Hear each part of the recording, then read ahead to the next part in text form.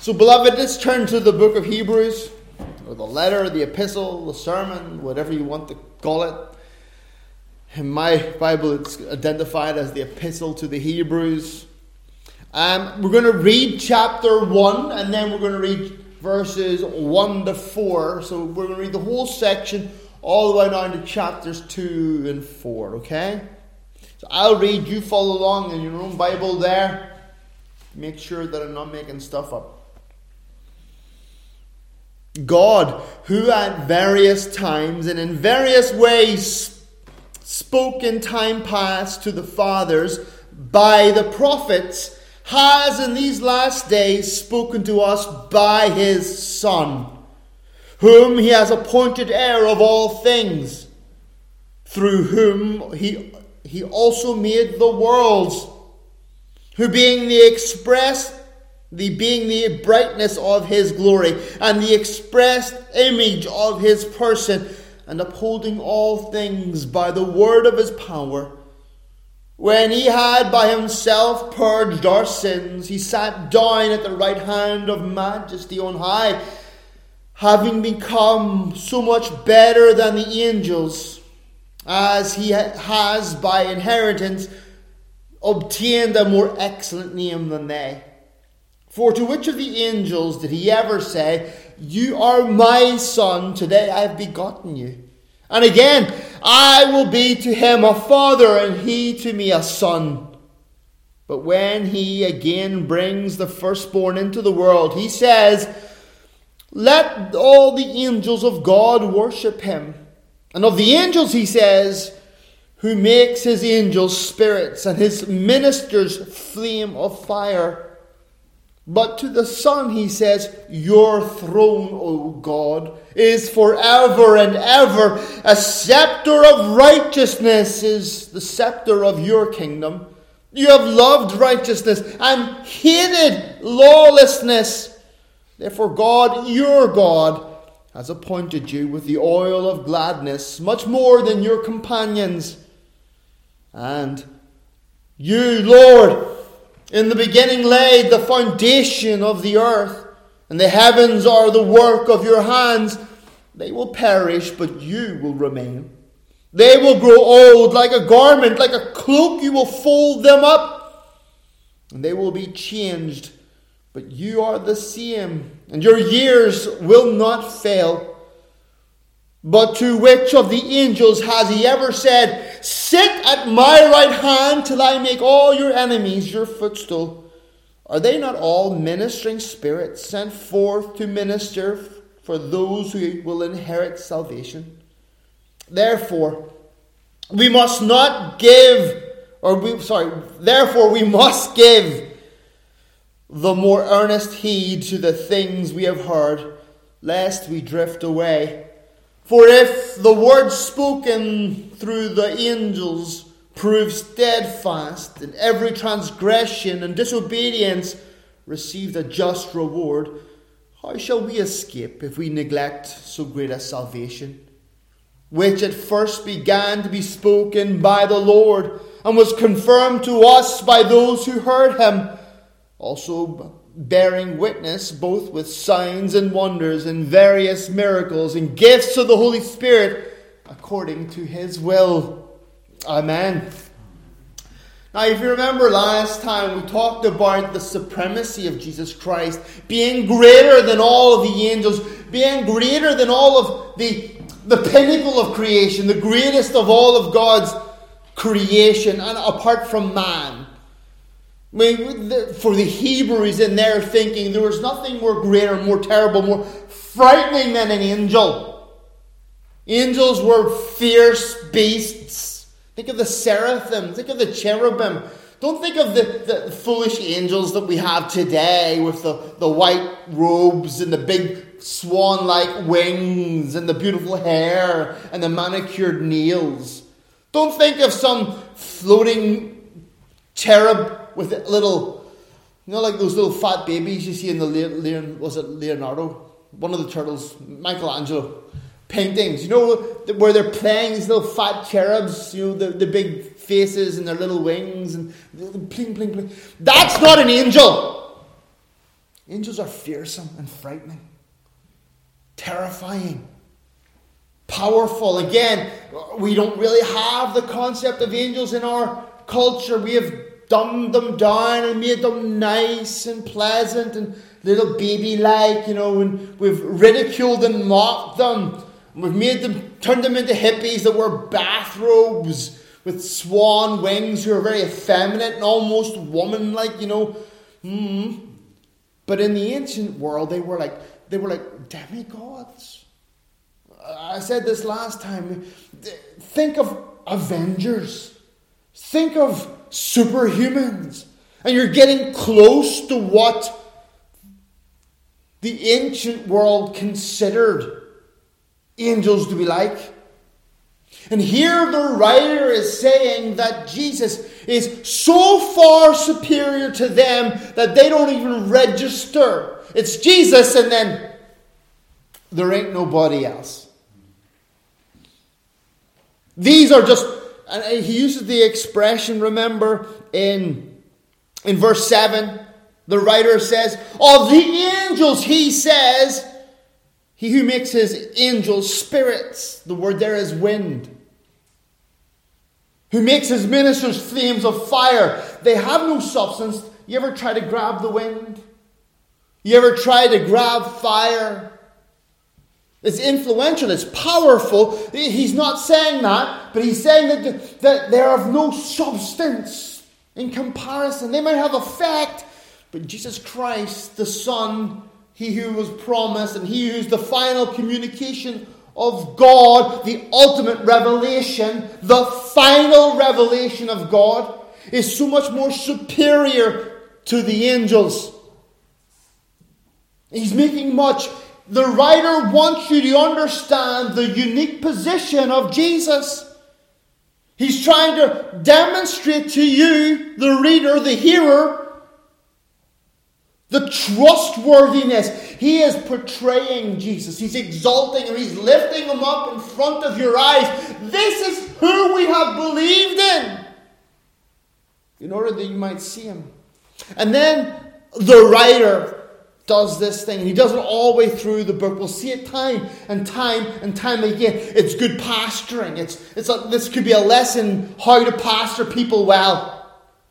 He gives them this lesson. He portrays Christ before their eyes wonderfully. And then he turns to them and says, therefore. Therefore. And so every time a therefore comes, you should go, whoop, whoop, whoop. What's going to happen? What's going to happen? He does this great exaltation, but then he comes in with an exhortation. Because this is true, therefore, you must consider this. In chapter 2, where we are today, verses 1 to 4, he says right from the get-go, right from the beginning, therefore we must give earnest heed, it says in my Bible, or special attention, as it says in another translation, to the things that we have heard, lest we drift away. Think on that. Think how powerful a statement that is. He's just lifted Christ up. He's just demonstrated to his listeners, his readers, to those who are following on, to you and I, to all believers, to everyone throughout all time who would ever read this, the greatness of Jesus Christ. And then he says you must give special attention to it. Special attention. A concerted effort. You must hold fast. You must be careful to pay attention. And I read in one of the commentaries that it's a nautical term he's using here. It's a boatman. I don't do boats. Look at me. Last time I was on a fishing boat, I threw up everywhere. It's not going to happen. But this is a nautical term. He uses two nautical terms here.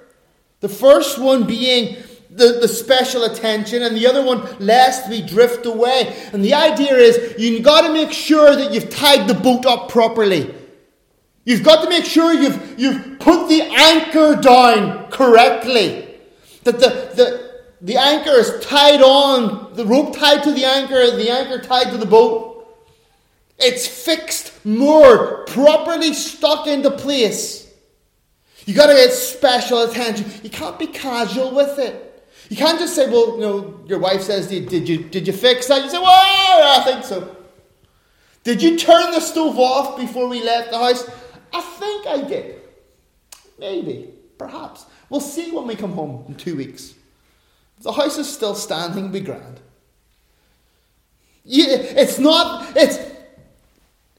must give careful, special, particular attention to the things that you have heard. Why? Lest you drift away.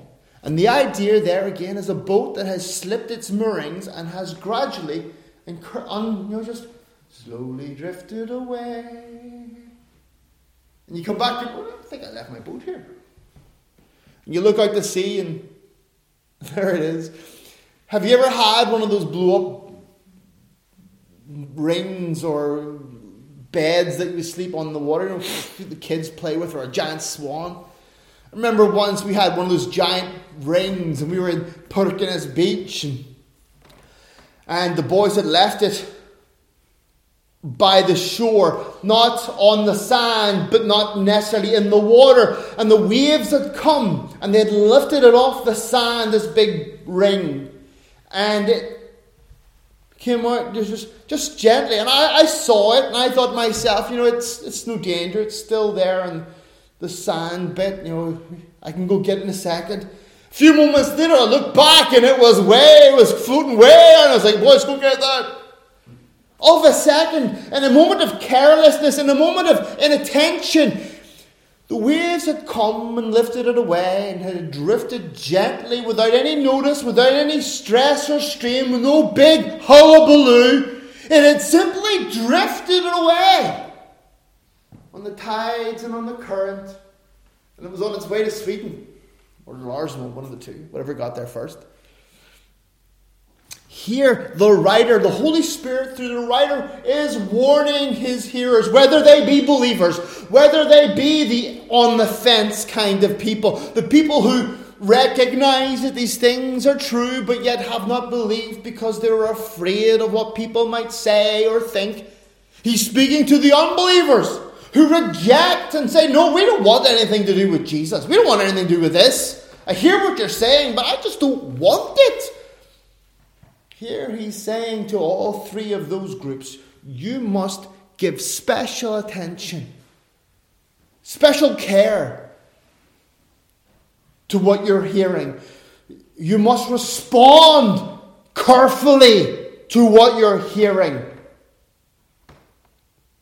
Otherwise, if you're careless, you will begin to drift away.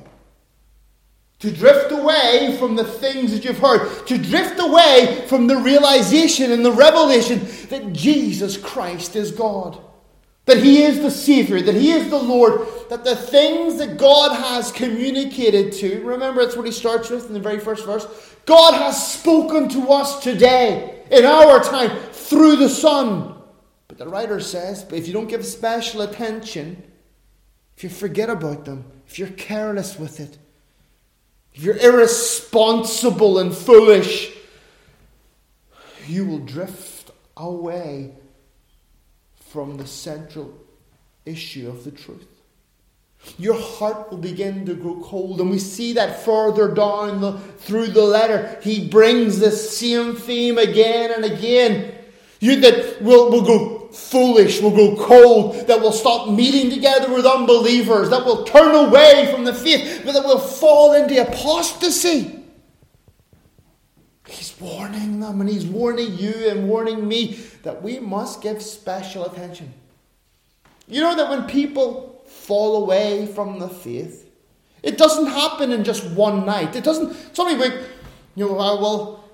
I was at the church last night and then I left the building and do you know what? I'm just not a believer anymore.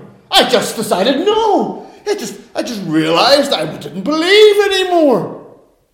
It never happens that way. It's a gradual coldness, an indifference, a hardening of the heart, a weakening of the conscience, a callous growing over the sensitive parts of your spirit, so that things that once we would consider sinful and wicked, now you just look at them and say, you know what, I don't think that's that bad. It doesn't bother me. You know, I'm okay with it. It's a slow process, a drifting away. It's a backsliding. It's a falling away. It's falling into apostasy. And here the apostle, or whoever wrote this, is warning his readers. He's warning you and I that you and I can fall into this trap. We can make the same mistake. He's warning us all that we all have the ability to drift away. It just takes a lack of carefulness, a lack of paying special attention, of not applying the word to our hearts and to our minds, of denying the importance of the word in our faith and in our practice.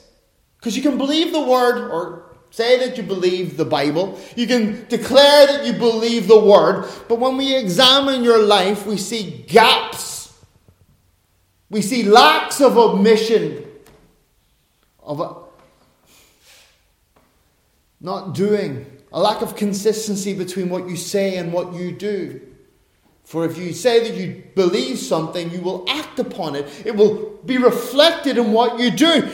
And yet, if you are careless and foolish and absent-minded,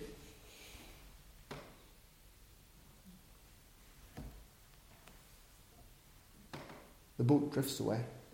That's the term he's using here. It's a challenge to us all, isn't it? It's a warning to us all. It's an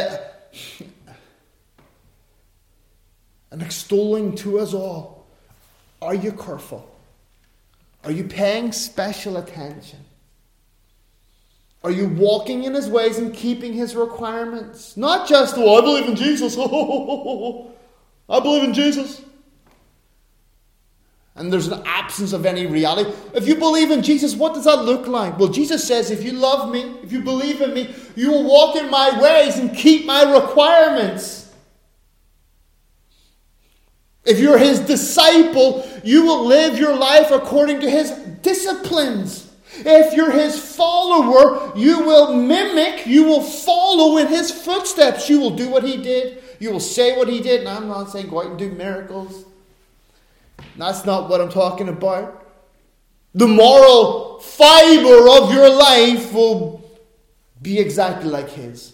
The standard, the law that's written on the heart inside you will be one that fears God and obeys his commandments. You will not be a lawless person. You will be a man who walks in the light of the law of God. So here, chapter 2 and verse 1, we are given a solemn warning, a serious warning for all who claim that they believe. Understand, beloved. Yes, we believe in the providence of God. Yes, we believe in the sovereignty of God in all things, and it is God who decides all things. If God wants it, it will happen. Yes, all those things are true. But there is still the obligation upon you, the responsibility upon you, that you must walk in his ways and keep his requirements. On that last day, you will not be able to turn to God and say, well, Lord, you didn't make me do these things. Lord, I just didn't feel you speaking to my heart. Lord, if you wanted me to be that way, if you wanted me to be obedient, if you wanted me to love you more and pray more and be with you more and Lord, to follow you in all what then you should have made me. You should have made me that way. I just wasn't part of who I was. I was enjoying life, Lord. It's not my fault, it's your fault, Lord. Or it's my wife's fault. Or it's my children's fault. I had just so much to do. I had no time for you, Lord. Beloved, that argument will not work with God. That argument, he'll say, but did you not read? If you walk in my ways and keep my requirements, I will give you a place here amongst those. If you abide in me and I abide in you, ask anything you wish and it will be given unto you. Did you not read that in the Word? Come all of you unto me, and I will give you rest. Did you not read that in the Word? Come, I said, come unto me. And you said, well, you know what? I don't know if I have time, Lord. Beloved, upon us all there is the responsibility laid. There's the obligation to come, and there's the obligation to be careful, to be diligent, to give special attention to these things. You will not be able to pull the wool over God's eyes and say, Lord, you know how it was, you know. It's not going to work. If you want to understand why there has been a cooling down and a deadening of the heart, where your Christian life is no longer vibrant or alive or quick and fresh. It feels like everything's old cardboard, wet and soggy. It feels like everything's 3 old day bread. You ever try to break one of those old breads? You know, you go to Lidl and you say it's on special price and you pick it up. It's like a brick. You can't break it. Even me with all my muscles can't break it. You ever wonder why your heart is that way? Beloved, it may be that you have not given special attention to these things. You have not been diligent in the care of your own heart. You have not sought Him in His Word. You have not sought Him at the throne through prayer. You have neglected your duties towards your brothers and your sisters. You have kept your mouth silent in the presence of unbelievers when God had called you to witness for Him. He had set you there as a light in the darkness in order that people might see and know and believe and be struck to their hearts with conviction. And yet, because you have been careless, because your diligence has lacked, your mouth has been closed and the opportunity lost, and people continue in their drifting away. Beloved, let us never wonder why our Christian lives suffer so. Why we as people are not the Christians that we're supposed to be. Is this not the reason why we have not been diligent? I like that idea of tying up your boat. When I was a fisherman, many years ago, younger than my Vigo. That's how old I am, you know. And I remember we came into port, and the ropes that we used to tie up the trawler that I worked on were like the size of my leg. You know, they were really thick, giant ropes, and that you would throw them. I remember the first time I threw one, and I was on the boat, and I threw it, and I went straight over the side. So weak was I, and so heavy the rope. And it wasn't enough just to take the rope and put it over I don't even know what they're called, but the anchor points on the pier. You put them on. You had to tie them round in a certain way, so that every time the boat moved, the rope got tighter. It didn't loosen. If you tied it wrong, the rope would loosen and the boat would drift away. Or if you tied it wrong with too little space in the rope, if you tied it with too little rope, when the tide went down, the boat would get stuck against the side of the pier. You know, the water would all go and the boat would fall over to the side. You always had to give special attention. You always had to understand what's coming next. What's the tide going to do? Is it going to be a storm? And you had to know how to tie the ropes and how much rope you needed. And where, depending on how the wind was blowing, if it was blowing from this way, you put the boat in a certain place. If it was blowing from this way, you put the boat in a certain place. You'd know which way to turn the boat and park it. Very complicated. But if the captain was careless, or if the crew members were careless in the tying up the boat would be lost. Either untie itself and float away, or be destroyed and crashed against the side of the pier. It's a great example, don't you think? If you don't look after this, it will be destroyed. It will be lost. It will go adrift and then shipwrecked upon the rocks. The storms of life will happen. The waves will overpower it, and the boat will be lost. Indeed, Paul in some other place warns that certain men in a certain place have made shipwrecked of their faith. This great example, beloved, we as believers must know the responsibility and the duty that is laid upon us. We cannot just say, well, if God wills it, so it be. That be true. But God wills that you walk in His ways and keep His requirements. That you make an effort, that you take a stand, that you give special attention to these things. And then he goes on in verse 2. For if the word spoken through angels proves steadfast, and every transgression and disobedience received its just reward, He has just lifted up Jesus. He has exalted Jesus, the Son, the inheritor, the one who is to come, the final and complete revelation of God, the one through whom God speaks, and He's lifted Him up, and He's, Jesus, like massive, amazing. Remember the Jews had this huge, massive, giant respect for angels.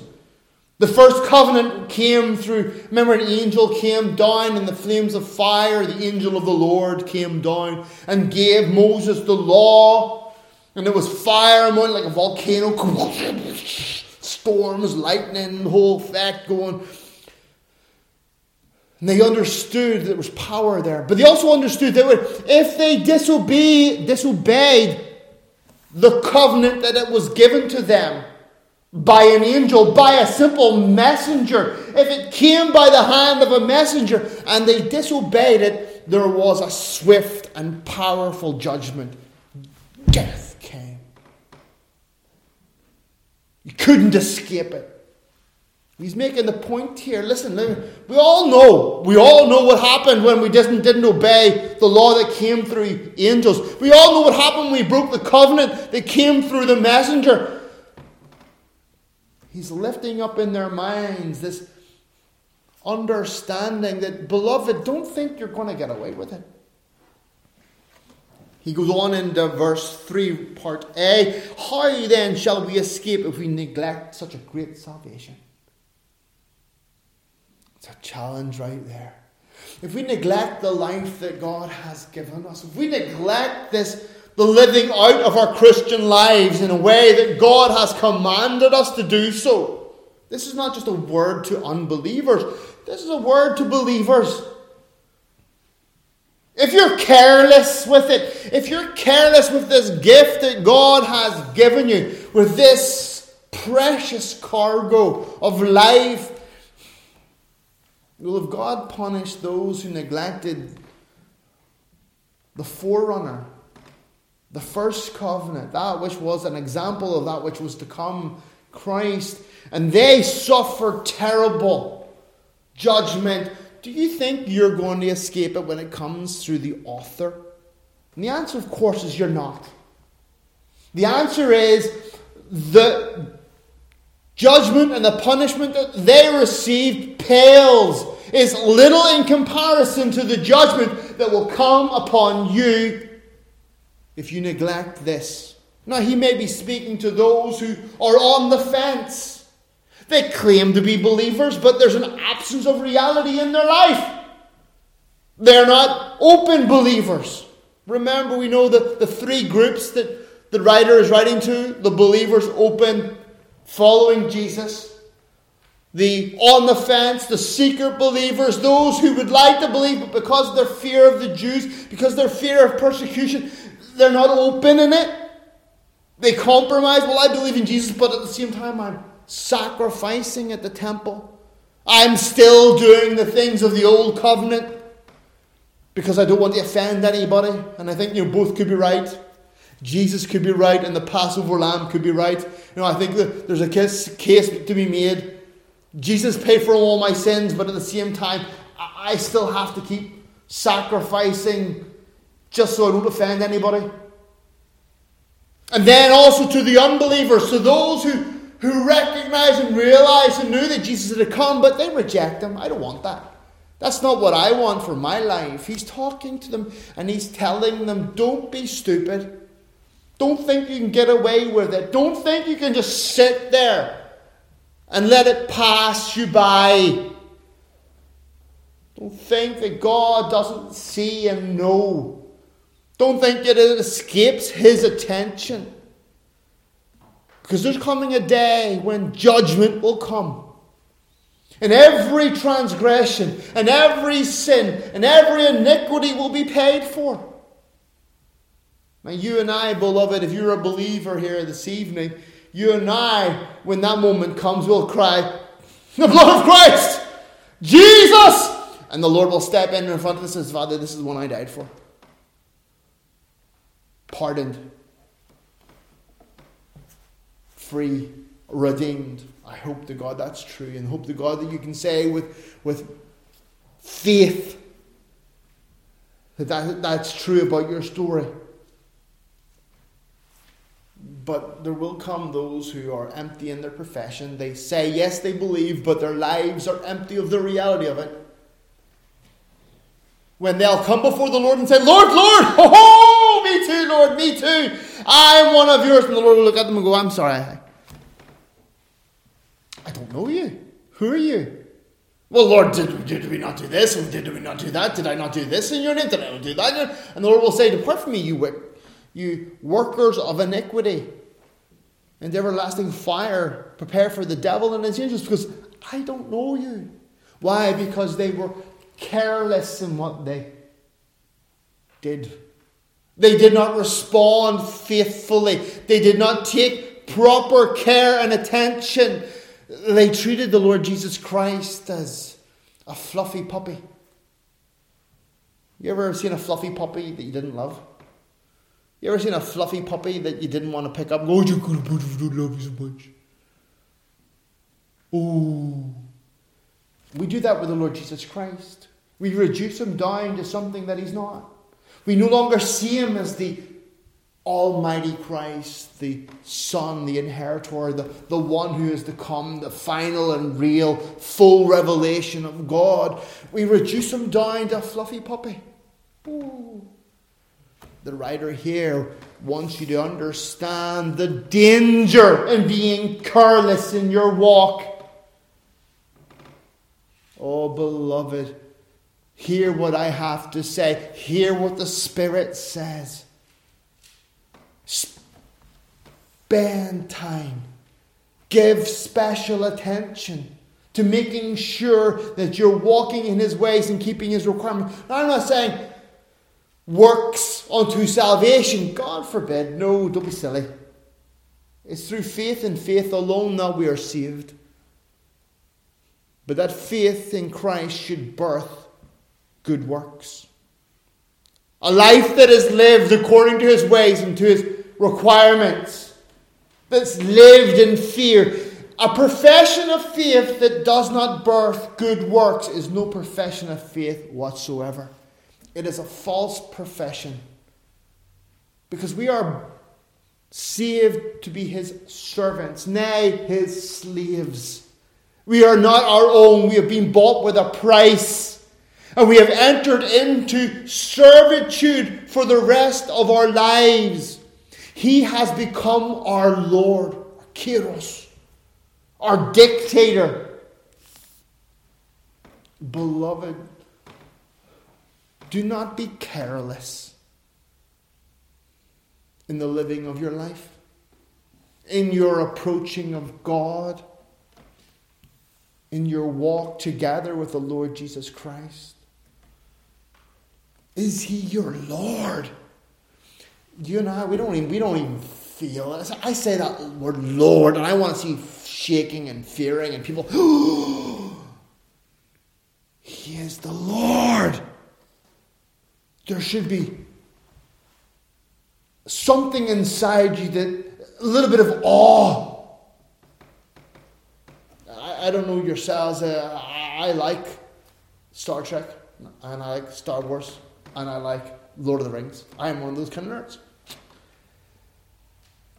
You think of Star Wars, when Darth Vader comes, dun, dun, dun, dun, dun, dun, dun, dun. You hear that Darth Vader waltz, and you see all these soldiers standing immediately.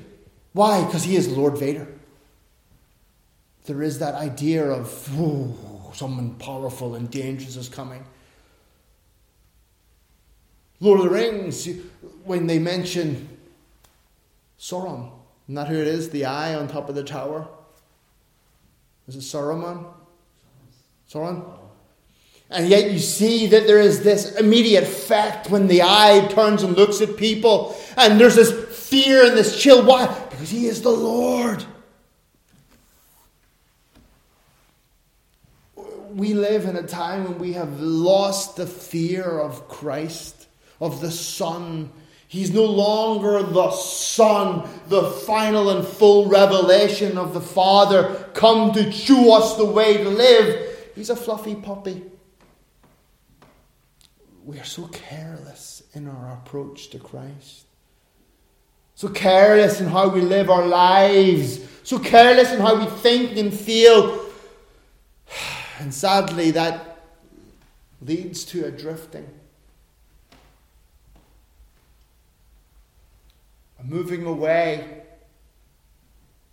Of us distancing. Of us putting ourselves in danger. Beloved, hear what the Spirit has to say.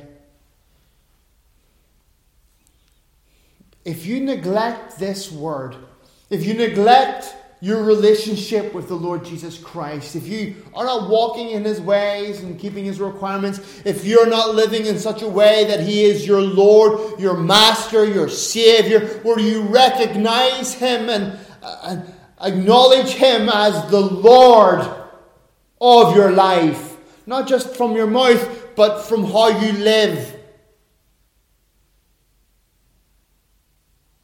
From everything, every relationship, every work, all things that you do brought under His influence. It's one of the reasons why I love the Puritans so much. Well, love them. Have a love-hate relationship with someone. Because they sought to bring all of their lives under the lordship of Jesus Christ. They were especially careful and especially pernickety, sometimes far too much. But because they understood that a careless attitude towards Christ would lead in a drifting away. And that would end in certain death. Because a drifting away leads to judgment. He warns us in the second verse. And in the third verse, if God punished those who only heard the words through a servant, how much more will those who have heard the words of the Son be punished?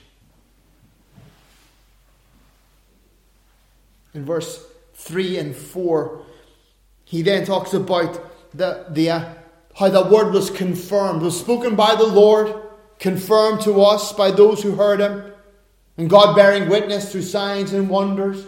The idea is, somebody might say, well, Jesus never spoke to me. Jesus never said those things to me. I never received the covenant.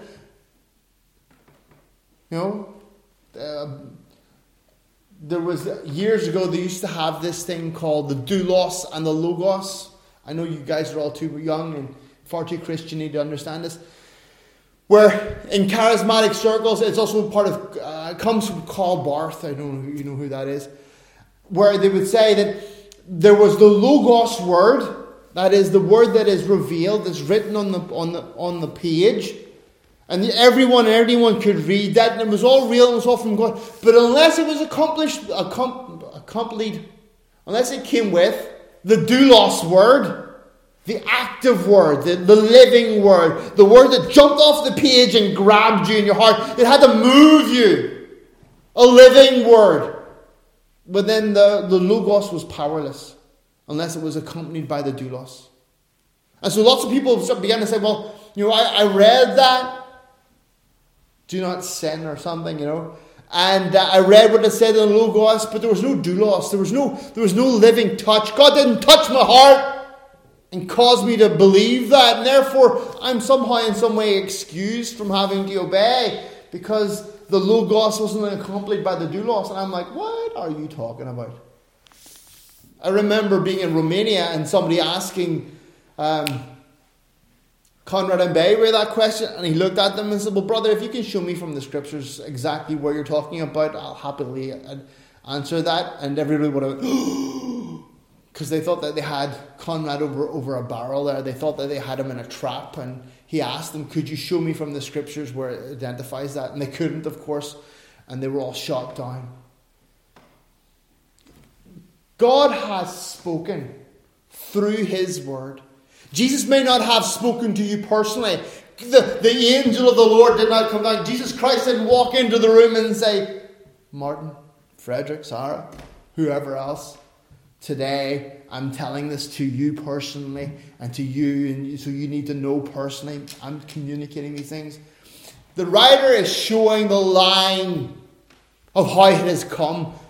Came through Christ himself, the Lord, although Jesus is not mentioned here until verse 9. The Lord, Kyrios. He's talking about God. It's the same name that's used in the Old Testament. He's now applying it to Jesus. The Lord first spoke these things, and it was heard by those who were there, and they shared it with us. And he's communicating that though it didn't come firsthand, they still carry the authority of the word that was given. God confirmed it. So none of us can ever turn round and say, well, God, you never said to me personally. Beloved, this word has been written down and preserved for you and for me. It is a living word, sharper than any two-edged sword. And it is as live today as it was when it first came out of Christ's mouth. It is as vital and as vibrant today than ever before. Heaven and earth shall pass away, Jesus said, but my word shall never pass away. Beloved, the writer, or the Holy Spirit through the writer to the Hebrews, to the church of the first century, down through the millennial to today, he's saying to us that we must be careful, that we must give special attention. We must be diligent in obeying the things that we have heard, in living out the life and giving special attention to the truth that was revealed or given through the Lord Jesus Christ. And let me ask you, are you being diligent in your life? Are you praying? Not just going through the rosary beads, oh, our Father which art in heaven, hallowed be thy name, God. Going through the empty, vain practice that the pagans do. Are you reading the scriptures? I'm not saying for the sake of receiving some blessing, but for the knowing him and for the you remember, it is said that man cannot live on bread alone, but from every word that falls from the mouth of God. The bread of life, that which nourishes you and strengthens you. Why? Because if you're not, you are drifting. You are drifting away. And there will come a moment, maybe not today or tomorrow, maybe in a month or 2 months or 3 months or 4 months, when there will be so much space between you and the Lord, your heart will be cold. And you'll begin to seek after other things. You'll seek solace in other gods. The gods of our age, whatever they might be. Entertainment, sports, money, whatever they might be. You'll seek solace and comfort and seek after them. And they will take the place of Christ upon the throne of your heart. And you will end up making a shipwreck of your faith. Let me ask you again, are you being diligent? Are you giving special care? I'm not asking what's that person doing or what that person's doing or what you think that person's doing. It's not about what anybody else is doing. It's about what you are doing. Are you walking in his ways and keeping his requirements? Have you bowed the knee? Are you acknowledging him as Lord? Are you living in a life of repentance and obedience? No, I'm not asking, did you repent 10 years ago or 20 years ago? I'm not asking, did you repent of your sin 5 minutes ago? Are you living in repentance today? That your life is a life that is turned around. You're no longer living the way that you used to live. There has been a change made. You have moved. You've moved in your mind, moved in your heart, moved in your body. There is physical and real changes in you and in your lifestyle. That you're bringing all things under his glory. All things under his rule. Not so that other people might see. But that he might receive the reward of his sufferings. It is for this reason that Christ died, that we might know him and enjoy him and bring glory to him forever. Beloved, are you being careful? Have you got the knots tied properly? Is it in the right place? Don't think you'll get away with it. Don't think that Christ hasn't seen the carelessness. Don't think that just because you haven't received judgment that it's not coming. We preachers often warn about the judgment that is to come. That's part of our job. That's who we are, Beware the judgment that is to come. And we point to that day that is appointed when all men, great and the small, the young and the old, will be gathered before the great white throne. And he shall go through them, sheep and the goats, and some to heaven and some to hell, to live eternity in those places. But there is another judgment in this life. Judgment in this world, where you get your comeuppance, when you get your just deserts, when you get the wages that you worked for. For the man who is a fornicator, an adulterer, who fornicates and sleeps around with whoever and whatever, that they're indiscriminate in whoever they sleep with, and that man gets AIDS. There he has the judgment of his actions. The man who is a thief and steals, embezzles from the company. He steals and he steals. A little bit here, a little bit there, a little bit here, a little bit there. And then one day he's discovered. And the police come and arrest him. And he goes to court and he's found guilty and he's charged and he goes to jail. And there he must spend his time and punishment until... And the judgment doesn't just stop with him going to jail. He loses his job. He loses his position. He loses his respect. He loses his family. Everything is gone because of his sin. The alcoholic. The man who abuses substances. Drug addict. They abuse and they abuse until their body can't take it anymore. The drunkard and his liver. He gets cirrhosis of the liver. His body begins to break down, rejected. He begins to die.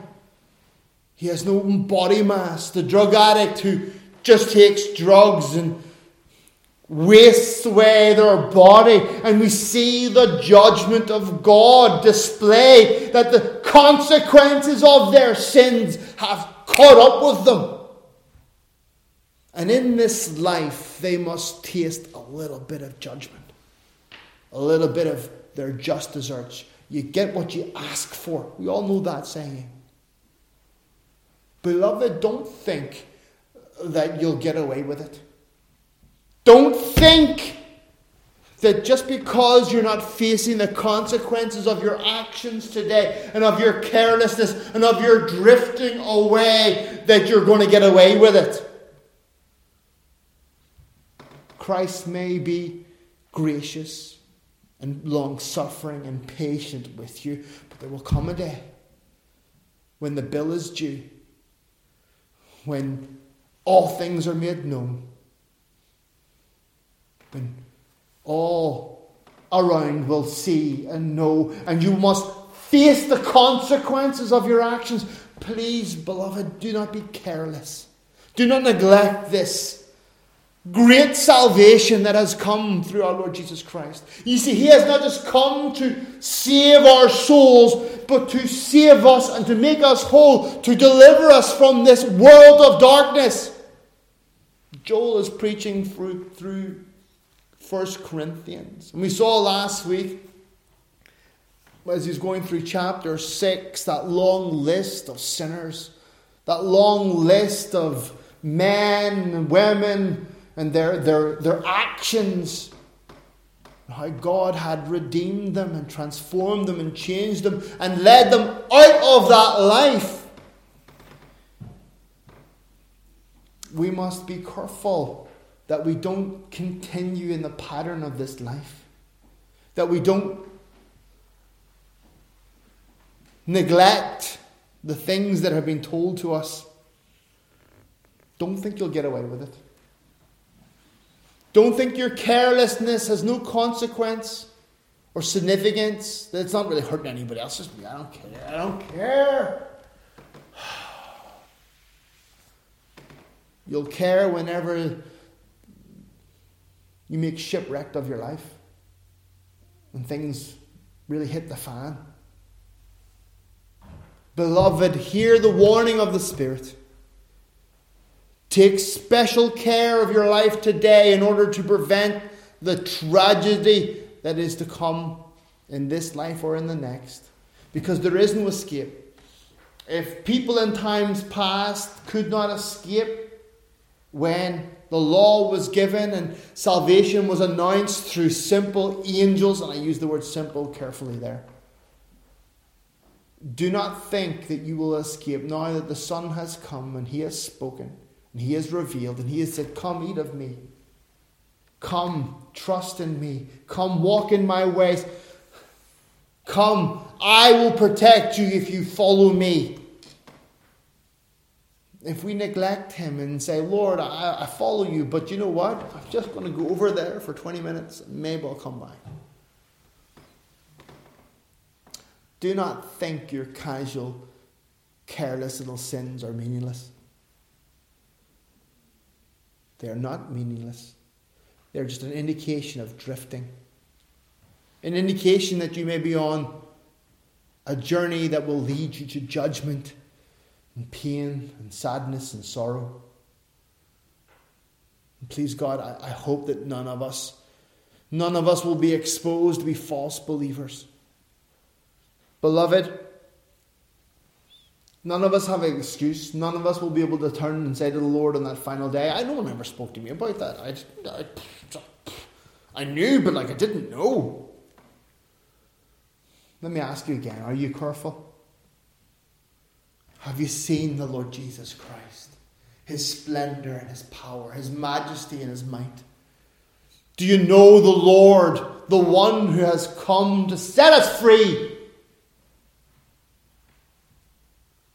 If so, then trust Him. Trust Him. Trust Him.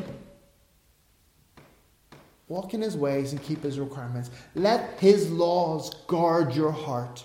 His laws are not there to prevent us from enjoying ourselves. His laws are there to protect us from the ravages of sin, from the wages of sin that are death. To protect us from the advantage,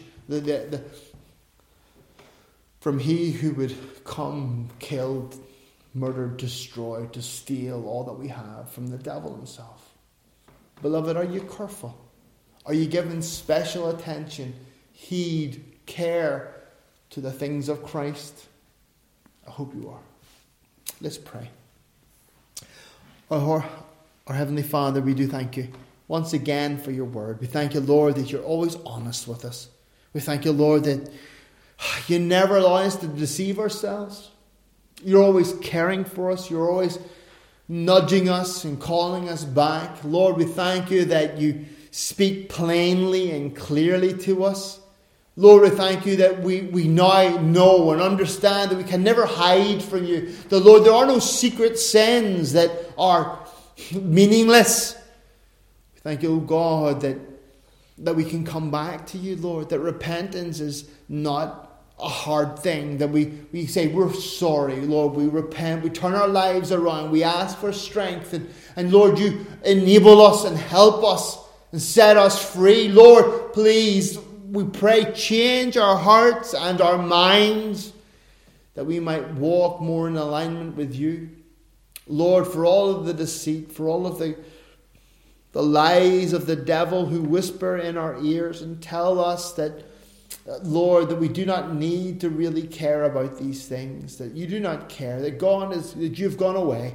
Lord, please silence him. Open up our eyes. Lord, allow us to see the truth of your word.